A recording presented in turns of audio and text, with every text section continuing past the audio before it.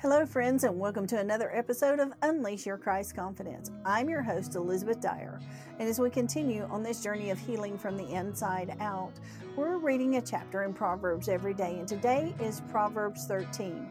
As usual, I will read the chapter and share a little something I've learned from it, but I'm going to leave plenty for you to share in the comments below or on social media. So let's get into Proverbs 13. It reads, "A wise man heeds his father's instructions, but a scoffer does not listen to rebuke. A man shall eat well by the fruit of his mouth, but the soul of the unfaithful feeds on violence. He who guards his mouth preserves his life, but he who opens wide his lips shall have destruction. The soul of a lazy man desires and has nothing, but the soul of the diligent shall be made rich. A righteous man hates lying, but a wicked man is loathsome and comes to shame. Righteousness guards him whose way is blameless, but wickedness overthrows the sinner. There is one who makes himself rich, yet has nothing, and one who makes himself poor, yet has great riches. The ransom of a man's life is his riches, but the poor does not hear rebuke. The light of the righteous rejoices, but the lamp of the wicked shall be put out. By pride comes nothing but strife, but with the well-advised is wisdom.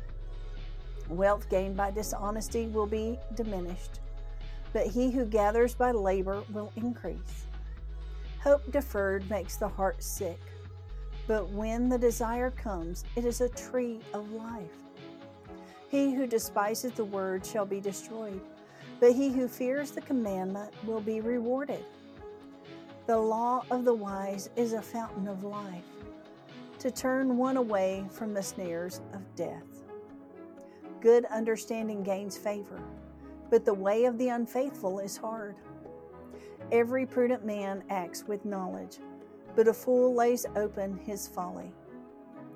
A wicked messenger falls into trouble, but a faithful ambassador brings health. Poverty and shame will come to him who disdains correction, but he who regards a rebuke will be honored. A desire accomplished is sweet to the soul, but it is an abomination to fools to depart from evil. He who walks with wise men will be wise, but the companion of fools will be destroyed. Evil pursues sinners, but to the righteous good shall be repaid. A good man leaves an inheritance to his children's children, but the wealth of the sinner is stored up for the righteous. Much food is in the fallow ground of the poor, and for lack of justice there is waste. He who spares his rod hates his son, but he who loves him disciplines him promptly. The righteous eats to the satisfying of the soul, but the stomach of the wicked shall be in want." Okay, my friends, did you learn something from these 25 verses? I know something different speaks to me every time I read a proverb. And I bet it does for you too. So one of the ones I want to look at today is verse 12. Hope deferred makes the heart sick. Have you ever lost hope? When we lose hope, it affects us physically, mentally, emotionally, spiritually. Our hope has to stay in that which is eternal, or it's going to affect our health, our mental health, our emotional health, and yes, even our physical health will be damaged when we lose hope. Hope is like something essential, almost as areas to our life. And when desire comes, it is a tree of life. And our desire should be for the Lord. Where is your desire today? Where is your hope? My hope lies with God.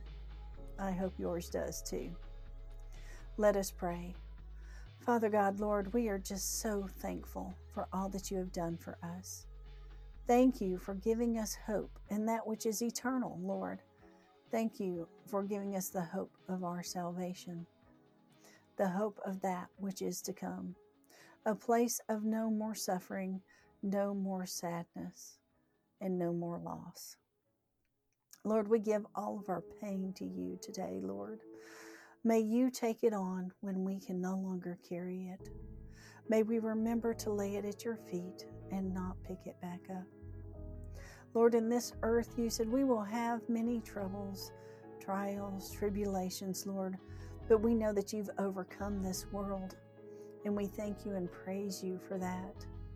And we just lay our troubles at your feet because you've worked out the solution before we ever knew we had a problem. We thank you and praise you for all that you are. In the sweet name of Jesus, amen. Amen, my friends. I hope that your hope is restored every day in that which is eternal. Join us here again tomorrow as we unpack another chapter in Proverbs.